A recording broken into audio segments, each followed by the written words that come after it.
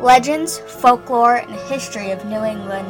A podcast for kids by kids.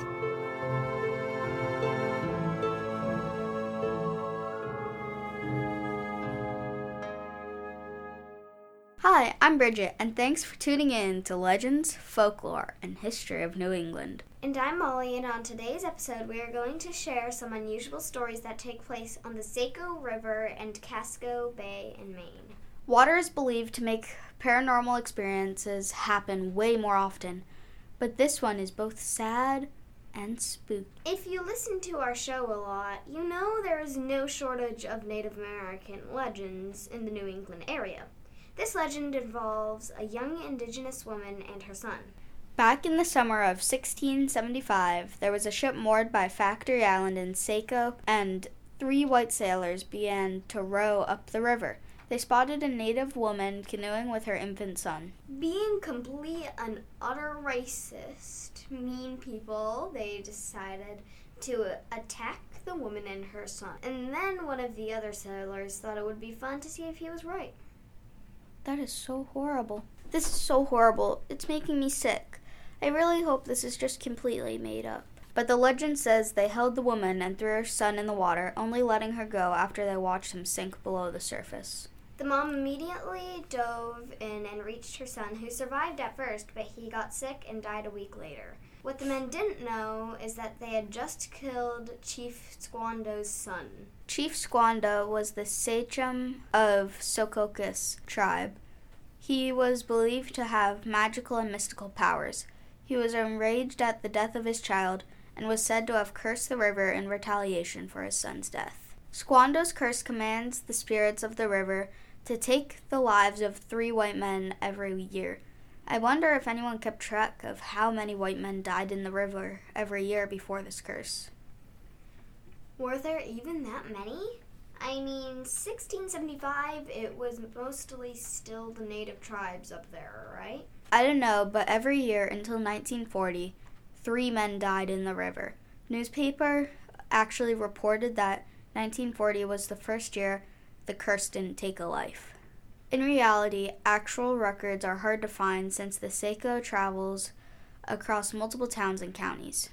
But if you find yourself in the Saco, be careful. You never know if the spirits are coming for you. And if you make it safely out of the Saco, watch your back if you ever find yourself in Casco Bay. You may remember we mentioned Casco Bay in our Haunted Portland episode. The Portland Head Lighthouse sits on the shores of Casco Bay. So if you are out investigating the ghosts of Portland Head Lighthouse, take some time to look out into the bay. Legend has it there is a large sea creature that lives in the bay and is occasionally spotted by sailors. Edward Preble was a naval commander during the War of 1812. Before he was in command of his own ship, he was the first to report the monster in 1779. He spotted a 45-foot creature, and his captain ordered him to row out to take a closer look. Yeah, if I spot a 45-foot monster in the water, I'm not getting off the big boat to get in a small boat for a better look. You get court-martialed. Better than dead. Well, he didn't die. He rowed out, and the creature stared at him for a minute, then swam away. There are several sightings in 1818, 1836, 1905, and 1910. The most recent one is from June of 1958. A fisherman and his first mate were in the bay when a large serpent creature, the color of flounder, swam directly toward them. What color are flounder? Are they white? They are white when you eat them. I had to Google this. Flounder are actually brownish with red, orange, green, and blue markings. They can actually change colors based on their mood.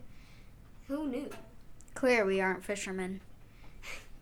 So every time the foghorn would go off, the creature would turn its head to look at it, then continue on. This sea creature has earned the name Cassie over the years. Cryptozoologists believe that sightings have decreased over the years because of an increase in noise and boat traffic, scaring Cassie off to deeper waters. Also, in our Haunted Portland episode, we mentioned the International Cryptozoology Museum. If you visit Cassie, has little mention in the exhibits. Oh, that was the Monsters of New England. Well, this one was short and sad. Thanks for listening. Don't forget to rate, follow, and subscribe. And if you like what you're hearing, please leave a comment. See you next week when we continue our water theme with the Gardner Lake. Until then, remember, history is fun and sometimes a little spooky.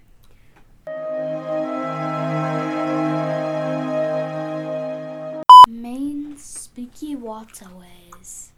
Can we do this in a British voice?